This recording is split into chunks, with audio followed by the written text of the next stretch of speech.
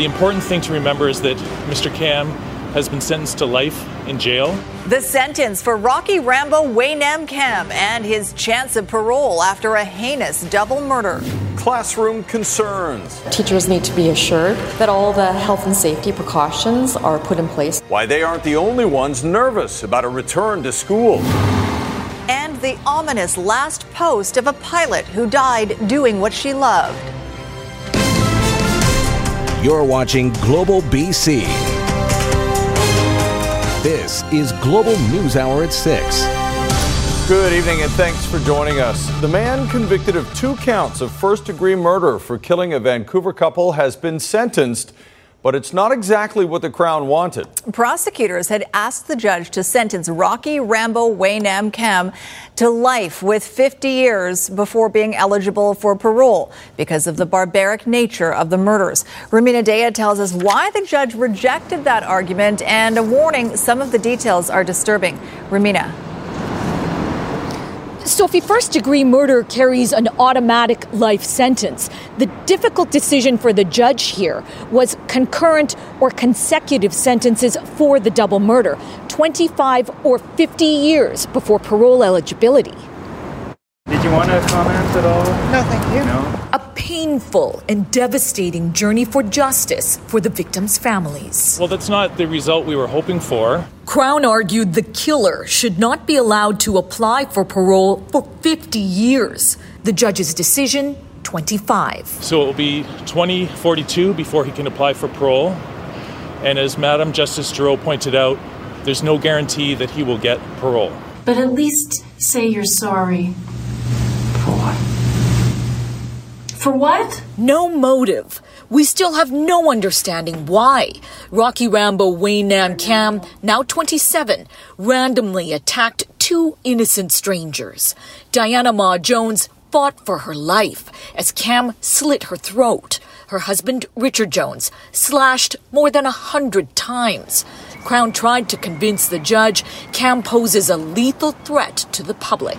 Well, it's based on the circumstances of the offense, the nature of the crime, and the lack of an explanation for why Mr. Cam committed these murders.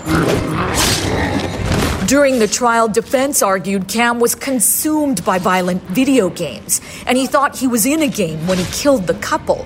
The theory rejected by Madam Justice Giroux. Cam is a university graduate, no prior criminal history or diagnosed mental health issues. While the nature of the crime is extremely troubling and an indication Mr. Cam may continue to represent a threat to society, said the judge, there were no pre-sentence reports or psychological or psychiatric reports that indicate Mr. Cam is incapable of rehabilitation and therefore will be dangerous in 25 years. Do you think we're ever going to learn the motive? I honestly don't know. As I mentioned a moment ago, I'm hoping that during the course of his time in custody, through psychiatric counseling and assessments, that the experts will be able to develop an idea of his motive. But at this point, he chose not to share that with us. Crown says it needs time to review the judge's ruling before making a decision on whether it will file for an appeal. Sophie? All right, thanks for that, Rumina. The woman killed in a plane crash near Stave Lake yesterday has been identified. The Abbotsford Flying Club has identified the 66-year-old who died as Arisa Young Wilson. The Abbotsford Flying Club says she was a great pilot who cheerfully volunteered and participated in many of their events. They go on to say she's a great loss to the flying community. Arisa's last Facebook post was posted yesterday around 1 p.m. with the caption, "Where do you think we should land next?" It was just as she approached Stave Lake. The accident happened yesterday afternoon just before 6. Mission RCMP received a report that a Cessna 170 had gone down on an abandoned airstrip. Police and search and rescue responded to the area, which is not accessible by road. The cause of the crash is being investigated by the Transportation Safety Board with assistance from the Mission RCMP. A 21-year-old woman was also injured in the accident and taken to hospital. Fewer new COVID-19 cases confirmed today in BC. That's right. We have 23 new cases, which means our total is now 3,523. There's one additional death for a total now of 194 people who have died from complications of the virus. 9 people are in hospital. That's the lowest number in months. 3 of them are in ICU. No change there. And 3,076 are considered fully recovered, which leaves us with 253 active cases. Keith Baldry is live in Victoria for a little more on this. Keith, the majority are in the Fraser Health region, and they're connected to the blueberry processor we heard about earlier. A number of them are thought to be connected there. There's 15 new cases in Fraser Health region, a number of them associated with that blueberry packing farm in Abbotsford. But it's not the employees. Employees infected remain at 15. But what's going on right now, massive amount of contact tracing. Hundreds of people are being interviewed. Family members of people who work there, associates and friends, they're being interviewed. And that's why those numbers are starting to tick upwards. One great number today, though, Chris, 9 people in hospital. That's the lowest number since March 17th when 7 people were in hospital. That's a very important benchmark achievement. Yeah, it sure was. And I know exciting for a lot of people watching this. Also seeing a change in the demographics here. The face of the pandemic is changing a little in BC. Yeah, I've been tracking this for a few weeks now as we see other jurisdictions reporting that younger people are getting the virus in greater numbers. At the beginning, it was older people. Take a look at this graphic that tells you the story of the pandemic right now in terms of ages. It now turns out that the 20 to 40-year age group is the number one cohort here in terms of who has the virus the most, in that replacing the 60-plus years, which was leading all the age groups for a number of months.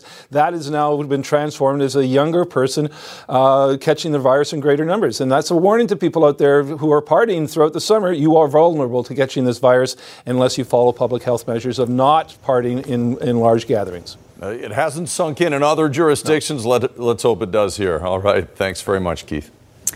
Well, one day before the provincial government announces its back-to-school plans, BC teachers say they're still worried about getting the support they need.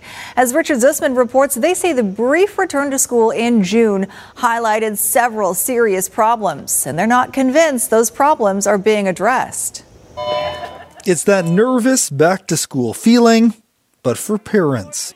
We're very conscious of the fact that all British Columbians, no matter where they work or what community they live in, have fear and anxiety that comes with the uncertainty of this virus. On Wednesday, at 12:30 p.m., Education Minister Rob Fleming is expected to announce a full return to school in the fall for most students, an issue raised in question period on Tuesday. Families and teachers are looking for guidance and support. The other big concern is around personal protective equipment. 1/3 of teachers say they are worried overall about a fall return. Teachers need to be assured that all the health and safety precautions are put in place in schools so that they'll be safe in September.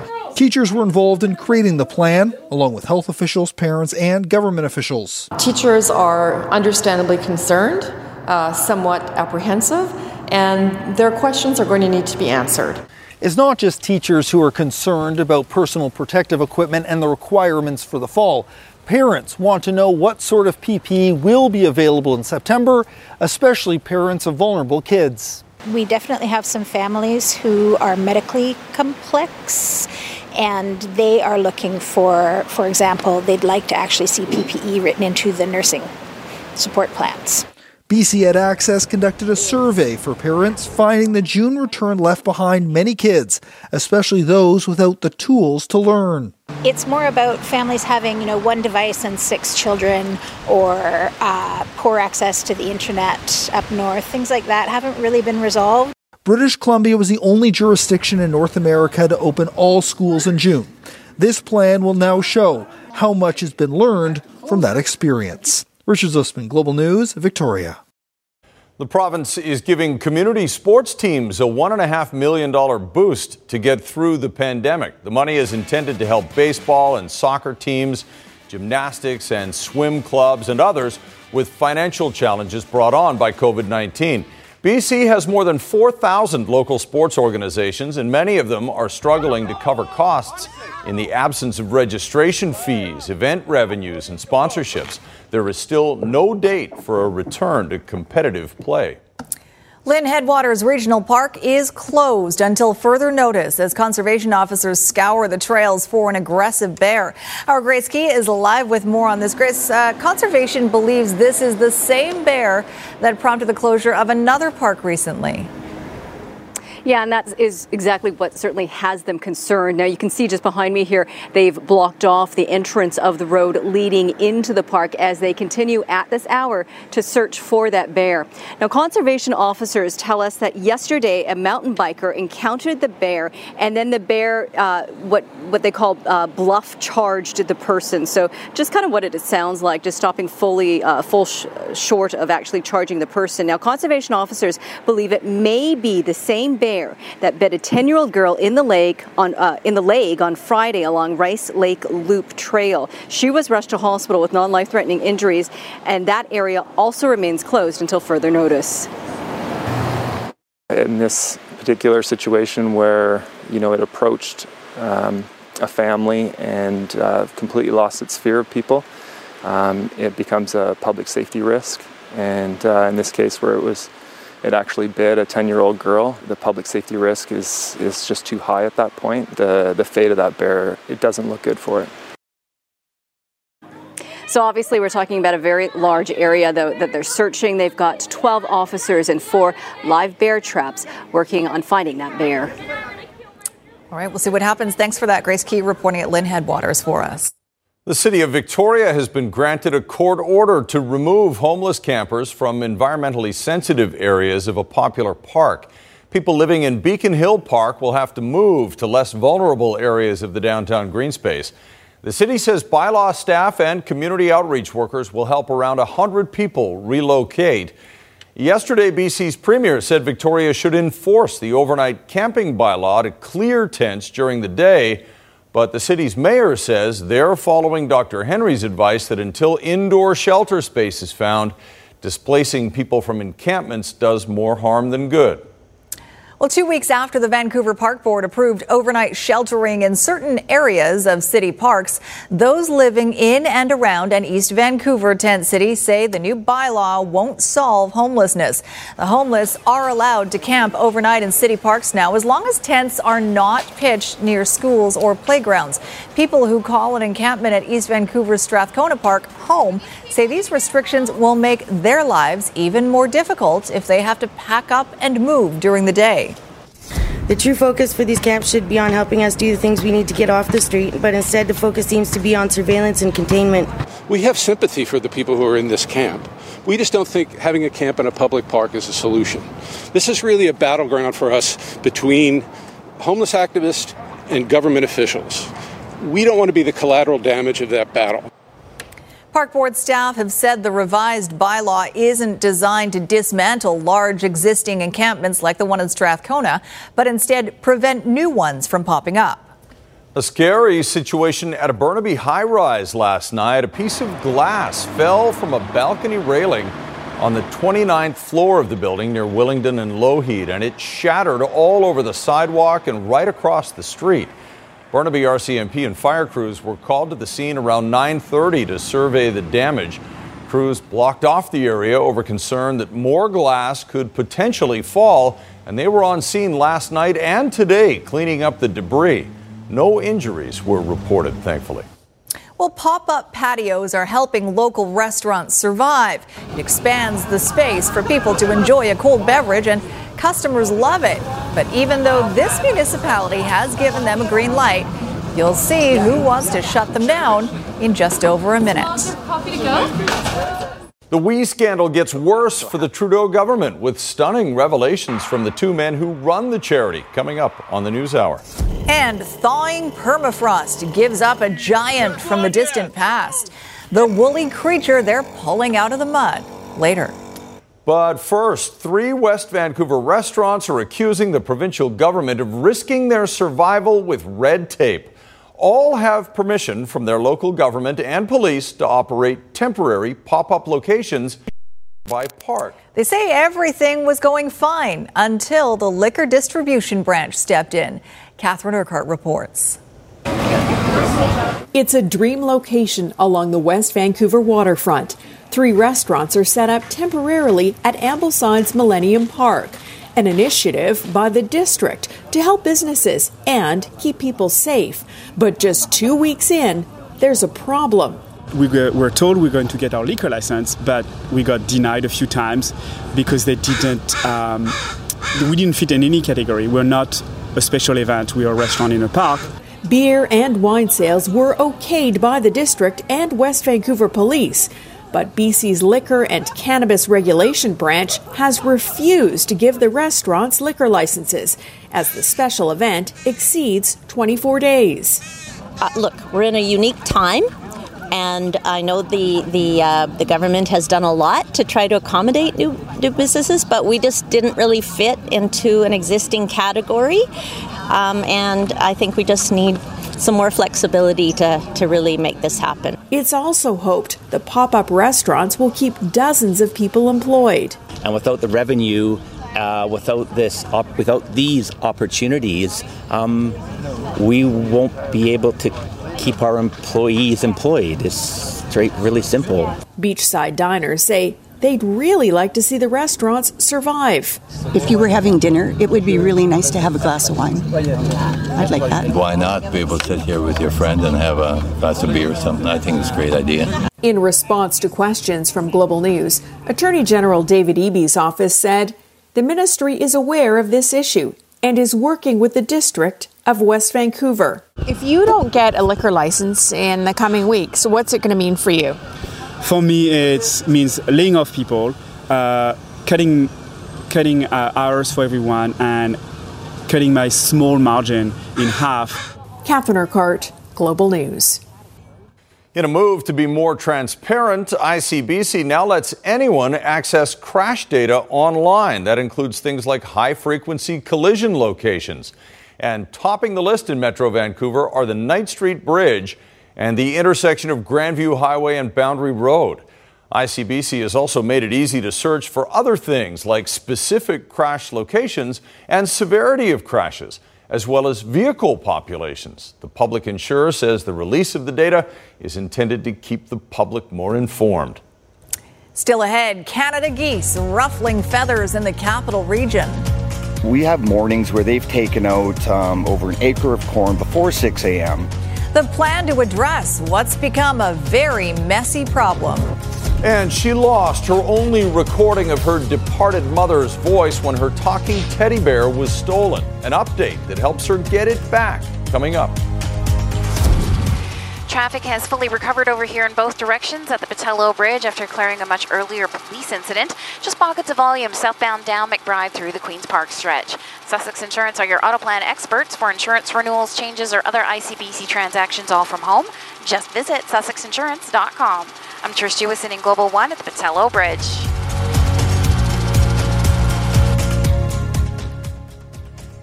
Well, they've been running afoul in Greater Victoria for decades. Canada geese destroying beaches, fields, and crops. The Capital Regional District is so fed up with the damage and the droppings that it's planning to battle the national bird on its own. Brad McLeod explains. It's when they come in here, they just come in and they just keep tearing all the soil back. Rob Gailey and his family farm on 15 properties across Saanich and have been crying foul for decades. Geese are biting into their profits and the bird population is exploding. It's unbearable. We have years we lose tens of thousands of dollars. Come August to October, the geese start to fatten up for winter. They've taken out over an acre of corn, but they can do that within an hour. There's a mental health cost, too, waking up in the middle of the night to scare the flocks from feasting. They are so noisy, and I can see all the bedroom lights starting to flick on. I feel bad for my neighbors. At the same time, they cannot be in here overnight in my fields. Those in favor? But last week, the Capital Regional District unanimously voted to come up with a potential plan to control the geese population. Like potentially expanding an existing addling program where goose eggs are shaken by staff, terminating embryo development. But geese can live to around 25 years old, so effects of addling won't be immediate. Maybe my great-grandchildren, great-great-grandchildren might start to see a bit of a difference. Goslings were introduced to the area in the 70s and 80s for hunting, and now they don't migrate. Their poop consistently closes lakes. One CRD board member in Souk received international attention with his poop Zamboni to reclaim covered fields. Anything's on the table, it needs to be. Mayor Haynes says he would support a cull if the report calls for it. I hope the residents of Saanich and the region are with us on this. We know it's upsetting, but we have to take action. Asked if he is optimistic about a solution, the staff's suggestions are expected back by mid-August or early September. Brad McLeod, Global News, Saanich. Well, with warmer weather and limited travel options, search and rescue crews across the province are seeing an uptick in calls for rescues in the backcountry. Earlier this afternoon, volunteers with the Coquitlam Search and Rescue Team scaled up Crystal Falls to bring down a hiker who slipped and injured her hip. Within the last 24 hours, crews responded to several other calls, including an overnight search for a mountain biker who got stuck on Eagle Ridge and 3 other hikers in distress. Make sure you know about the area where you're going, and we're finding this a little bit of a challenge because what's happening is a lot of places are closing down. People will show up to a particular place, find they can't go in, and say, "Oh, we'll go somewhere else," where they haven't been before, and that's a recipe for problem. North Shore Rescue says they have seen a dramatic increase as well, with at least 80 more calls for help up to date than the same time last year. As the hunt for a missing teddy bear continues in Vancouver, the woman it belongs to will be getting a replacement. Mara Soriano has been desperately searching for the bear, which allowed her to play a recording of her mom's voice. Mara's mom passed away from cancer last year. The bear was in her backpack when it was stolen while she was moving last week. Soriano tweeted this morning that Build-A-Bear contacted her to make a replica. Work is also being done to see if a recording of her mom can be recovered. Herschel, the backpack maker, has also stepped up with a replacement. The scenario has attracted international attention. Vancouver-born actor Ryan Reynolds even offered a $5,000 reward for the bear's safe return. Up ahead, the deepening WE scandal. We're happy to be here for 4 hours. Great. Answer the question then. The WE charity founders peppered with questions about how they landed a fat government contract. And it's an iconic way to cool off in the Okanagan heat, but this year, floating the channel comes with a warning.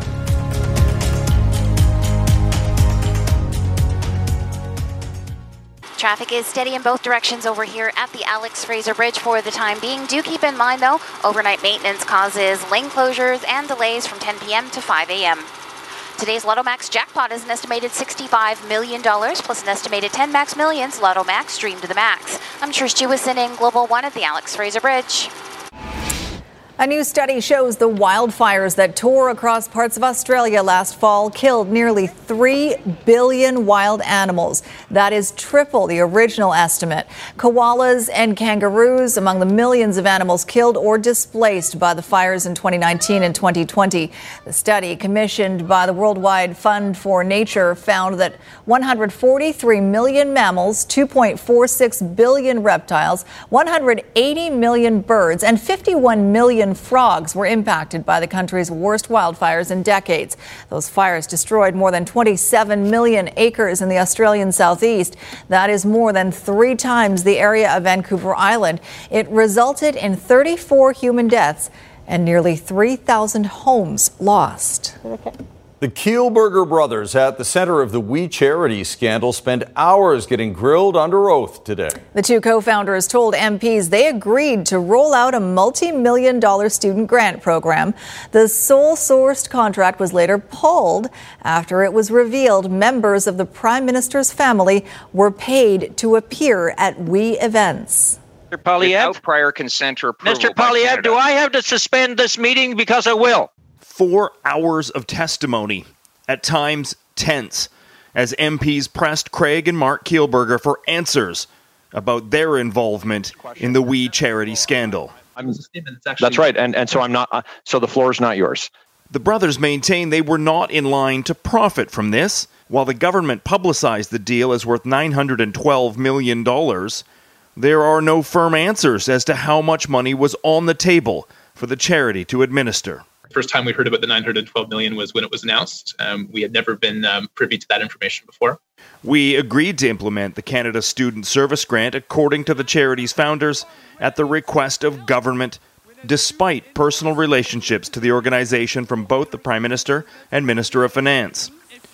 Opposition members on the committee prodded the charity's unusual governance structure, a separate organization according to the Kielburgers, to protect them from liability. We were very concerned about the request that we were asked to take on a liability for 40,000 young people. Don't you get that this looks kind of dodgy to the average Canadian? The opposition were certainly frustrated. I mean, these guys are incredibly slick, but trying to get straight answers. Earlier Tuesday, the former chair of the board testified about the sudden financial instability at WE prior to being awarded the government contract.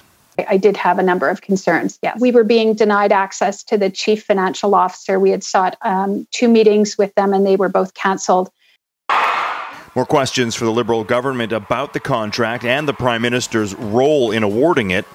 Justin Trudeau set to testify under oath Thursday. Aaron MacArthur, Global News. The federal government announced it will hold a full public inquiry into the Nova Scotia mass shooting. 22 people were killed in a rampage that started on April 18th in Portapique, and it ended nearly 100 kilometers away 13 hours later. The announcement about the inquiry came after mounting pressure from fellow MPs, the families of victims, and the public. They're upset about last week's decision to hold a less rigorous joint review and expressed concern that a review wouldn't have the power to subpoena documents or to compel testimony. The same people involved with the review will take part in the public inquiry. In Health Matters, Health Canada has authorized the use of the drug remdesivir to treat patients with severe COVID-19 symptoms. It works by interfering with the virus's ability to copy its genetic material. A U.S.-led study found remdesivir shortened recovery time by 31%. It'll be used in patients 12 and older who have pneumonia symptoms as a result of COVID-19 and who require supplemental oxygen to breathe. This is the first drug Health Canada has authorized for treatment of the virus. Researchers in Germany say COVID-19 may have a lasting impact on the heart health of recovered patients. Scientists looked at a sample of more than 100 patients who'd recently recovered from the virus. They found that 78% had evidence of heart damage on an MRI. 60% still had ongoing inflammation within the heart muscle. None of the patients studied had underlying health issues before contracting COVID-19. The World Health Organization now says the COVID-19 pandemic needs to be seen as one big wave and not a seasonal virus like influenza. Researchers say the world is in the first wave right now, which will continue to go up and down as we move through it. The WHO is warning against complacency during the summer, pointing to high case numbers in the U.S. that suggest the virus does not slow down in the heat and it does not follow influenza patterns. Officials are urging governments to keep restrictions on mass gatherings in place. And the mountain town of Banff is the latest Canadian municipality to make masks mandatory both indoors and in some outdoor areas. Town Council voted unanimously to approve the bylaw, which requires everyone to wear masks inside enclosed public spaces, such as cafes, shops, and facilities. And pedestrians along the popular stretch of Banff Avenue, which is the main street through the town, will also be required to wear face coverings. The bylaw comes into effect this Friday, just in time for the long weekend. Coming up, signs of life in an endangered orca pod. Yeah, we're very excited about it. J35 made international headlines for grieving the death of her newborn. But tonight, evidence she's made a complete recovery. And coming up in sports, the one Canuck who's guaranteed to start when they hit the ice tomorrow for the first time in 4 months.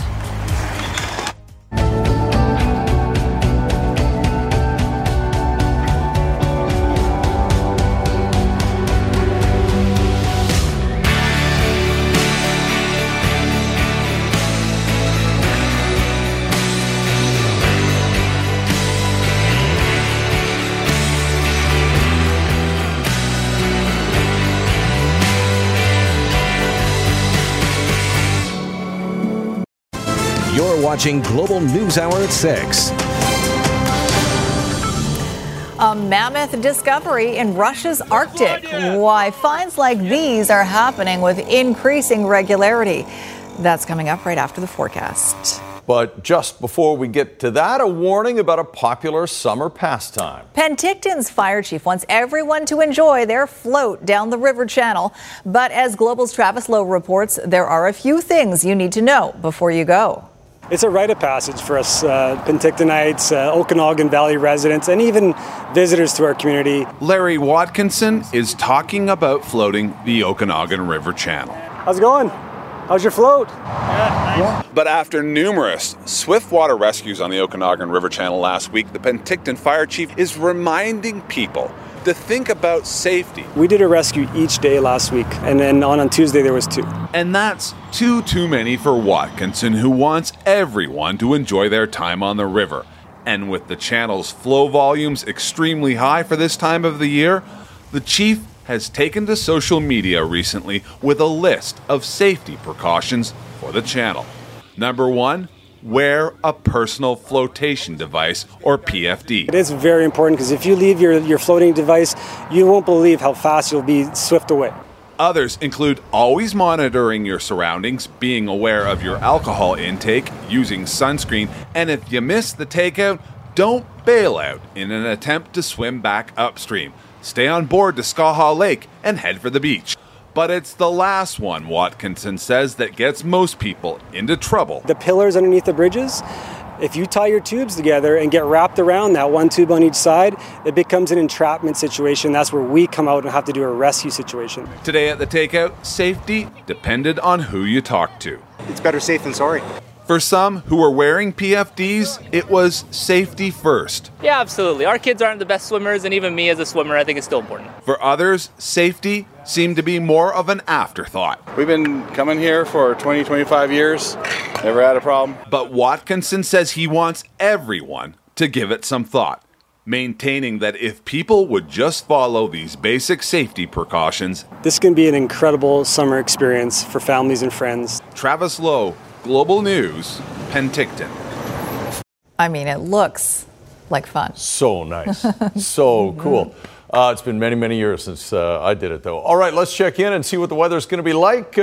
Probably floating down the channel will be pretty nice, I would bet, Yvonne. Yeah, it'll be a nice way to cool off. We're continuing to see the heat. It was a touch cooler across the south coast today. We had some marine air with cloud cover, but the temperatures are going to ramp up once again, and we still have heat warnings for the interior, and I'll show you those in just a moment. Highs today, though, closer to the water at 23 degrees. Inland, the interior still into the mid and upper 30s. It'll continue to be hot. We are keeping a close eye, though. There is a low that is offshore. It'll likely still stall over the next couple of days, and with it, the ridge is going to build in strong once again. The following areas in red, that's where we have a heat warning, so the mid and upper 30s for the following spots. The southeastern corners, though, for the Kootenay will continue to see the heat on Friday, and most areas for the southern interior will see the peak of the heat on Thursday. So the upper level chart for the south coast, Wednesday, tomorrow and Thursday will be the hottest once again. In the interior, it'll be on Friday, and then a bit of a change on the way as that low starts to push its way in. We are going to see the ridge weaken rather, and temperatures are going to cool off with an increasing cloud cover. So the peak of the heat for Wednesday, Thursday across Metro Vancouver,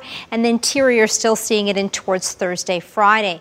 Northern half of the province, a nice bright spot tomorrow. Cooler by the water into the low 20s. Central interior with plenty of sunshine, temperatures pushing up to 30 degrees, and it's the southern interior with highs into the mid and upper 30s. It's the Kootenays that will still see the heat all the way in towards Friday, moderating by the weekend. And along the south coast, away from the water tomorrow, 29 degrees. With the Humidex, it'll feel like 31. Be prepared. Thursday, another hot one. More cloud cover on Friday. Could see an isolated shower. Rebounding for the beginning of the long weekend with some sunshine on our Saturday. Beautiful shot that was taken for tonight's weather window. Hornby Island, kayaking from Karina. Guys? That is beautiful. Sunset. Thank you, Yvonne. Well, Russian scientists have uncovered a stunningly well-preserved skeleton of an adult woolly mammoth. That's right. Locals discovered the bones near a Siberian lake. Some parts even still have soft tissue intact, which is remarkable since woolly mammoths went extinct some 10,000 years ago. There's been a dramatic rise in temperature in Siberia recently, and that is melting the permafrost. And that's helping reveal some of these ancient skeletons. What was the sound? The sound of a woolly mammoth? Was the sound that I was hearing? Was it a drone or something? I think so, yeah. I watched some of the raw, and what they were wrapping, raw video, what they were wrapping in that plastic looked like guts. I'm not going to lie. Yeah, weird. Woolly mammoth guts. Yeah. Okay, so on that note, Jay Janauer is in for Squire tonight, and the Canucks are about to get back at it. Yeah, so far, no more camping, no more scrimmages. Now comes the tough decisions for Travis Green when it comes to assembling his roster. Lots of options. We've got 15 NHL forwards. At the end of the day, there's going to be 3 guys sitting out that could quite easily play. We'll find out who's in, who's out when the Canucks face off against the Jets tomorrow night. I got plenty of puck coming up just ahead in sports. Also tonight, it's too soon to celebrate, but scientists are very encouraged by what they see in these new pictures of the J-Pod matriarch.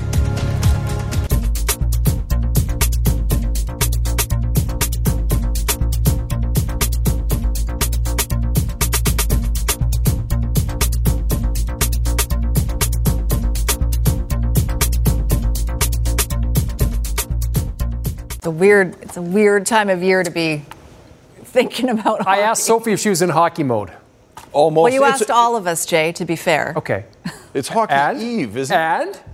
Well, I don't know. Ask me tomorrow. Okay, I will. We will. One more sleep until the Canucks Nation rises to don hockey jerseys for the first time in 4 months. Canucks and Jets will face off in exhibition action tomorrow night to begin the ultimate Stanley Cup road trip.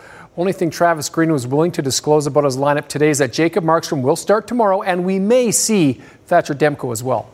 Guys feel they're comfortable. I think they're more excited than anything right now. And it is a road trip. There's lots of times you go into a city for 3, 4, 5 days. We've stayed in New York for 5 days before, but it is different. And there's no sense trying to make it not be different. It is different. And we've talked about our guys about being adaptable right from day one.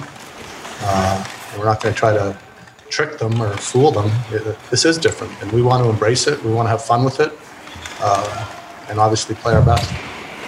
It's such a wonderful atmosphere because it really is up for grabs. The Stanley Cup is right there, and I think everybody understands that. So that's why I believe the intensity level is not going to be low. That sentiment is shared by all 24 NHL teams. And when you look at the Minnesota Wild Vancouver Canucks play-in series, the Wild are oozing veteran leadership from the likes of Eric Stahl, Zach Parise, Matt Zuccarello, and Ryan Suter. So how much of a difference can it make when it comes to taking a run at Lord Stanley's mug, especially with the playing field being leveled by Hub City Living, where every team is the visiting team? Yeah, I think it's the start of a new season for sure. We were playing really well at the end of the year, and Al was playing good, Kevin was playing good. There were a lot of guys that were really playing, the best hockey that they've played in a long time, and maybe ever for some of them. So it's good that we know that what we're capable of, and we've put in the work the last couple of weeks, last few months. Guys have been preparing for the possibility of this, and now we're here and we're ready to go. We've talked about a guy like Eric Stahl being the guy that we will lean on a lot. That's won a Stanley Cup, has been through a lot, so he can help us all in that area. So, but there's so many factors going into playoffs, and obviously our play-in series. Your youthful energy and your excitement level, your calmness and all that kind of stuff. There's so many different factors that factor into, before obviously you can have success, but certainly one of them will be leaning on our veterans for sure. Okay, well, we're all debating whether or not we're in hockey mode here. This is the first ever NHL game played in July, and it went earlier in the day. Connor Sheary snapping the July top shelf special, but it was the Philadelphia Flyers beating the Penguins 3-2. I tell you, it's a hat trick of hockey games today. So if I'm in the mood, I got to admit, I'm in the mood. Leafs and Habs, of course, remembering 4-time Stanley Cup champion Eddie Shack prior to this one. I tell you, the Leafs wasted no time getting into this game. 33 seconds in, Ilya Mikheyev. So just 30. And Alex Kerfoot's got 2. It's 3-1 Leafs heading to the third. Marc Dos Santos and the Vancouver Whitecaps are back home here in Vancouver after bowling out in the MLS's back tournament on Sunday night. Lots of speculation right now how and if Major League Soccer will continue the regular season once the tournament is over and done with. For Marc Dos Santos, being back home is returning to the reality that all of us are facing, and that's what we're still very much in the middle of this pandemic. Let's go 2 weeks at a time because we live in a world that is very inconsistent. We live in a world where some people don't get it, that you have to stay inside and you have to stay home and just wear a mask. I think the humanity has to wake up. This is something serious. And we don't know what's next. We don't know what's next. What we know for the Whitecaps and for our group is when we go back home, we have to stay 2 weeks quarantined and stay between us and go from there and respect what the health authorities are gonna have to say. And I hope all the cities in our league just man, do your job, stay home, do your job. It's the only way this is gonna stop. So that's what's next for us.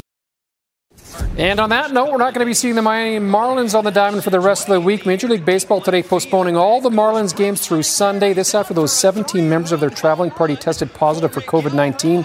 In addition, the remainder of the Phillies-Yankees home-and-home series has been postponed. Should also mention no members of the Phillies tested positive after playing the Marlins on the weekend.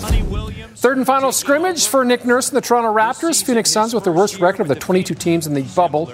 Norman Powell with the finish here. Flushes strong, had 14 off the bench for Toronto. The Raptors look tired today. They were playing their third game in 5 days.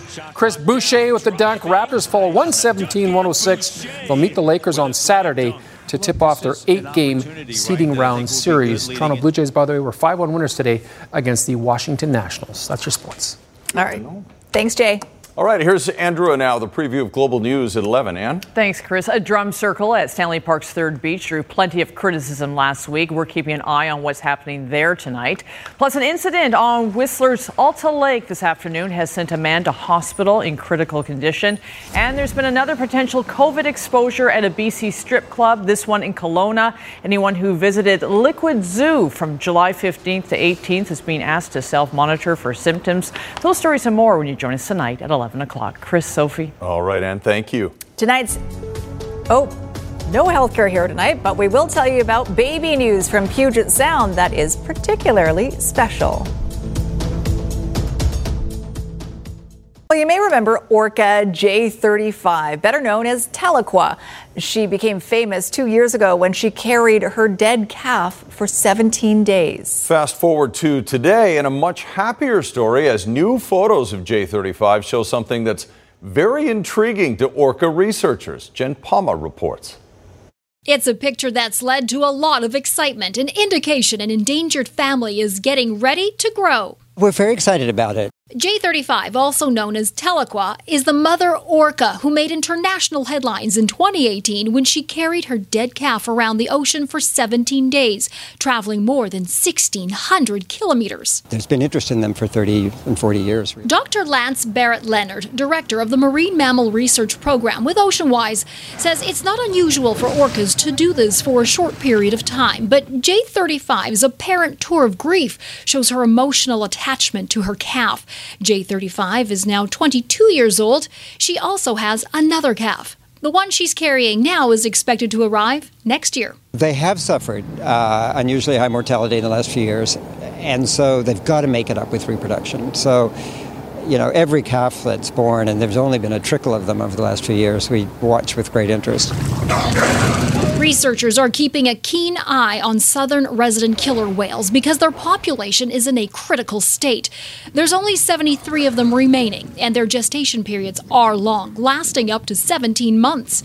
So every pregnancy is important. Scientists say there are 3 things threatening them: contaminants, underwater vessel noise, and lack of food, in particular, Chinook salmon. They struggle to get enough food, and we know from the collaborative work done between the Canadian researchers, myself, and my colleagues in the U.S., that the southern residents are consistently thin. But there's another glimmer of hope. Researchers have found another orca, L72, who is also expecting. Both pregnancies being watched carefully, not just by researchers, but by their own pods. Calves and mothers spend their lives together. It's a testimony, really, to how resilient they are, that they're still around now. Jennifer Palma, Global News, Vancouver. Excellent news. Fingers crossed. 17 months, though. Long time to be pregnant, as you pointed out. Yes, especially in the middle of a hot summer.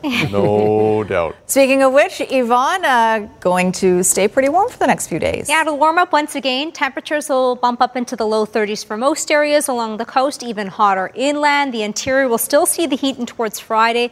Metro Vancouver will have a bit of a transition day as we get into late Thursday, Friday. The beginning of the long weekend looking fantastic. We may see a few isolated showers for the latter half, so a heads up for both Sunday, Monday.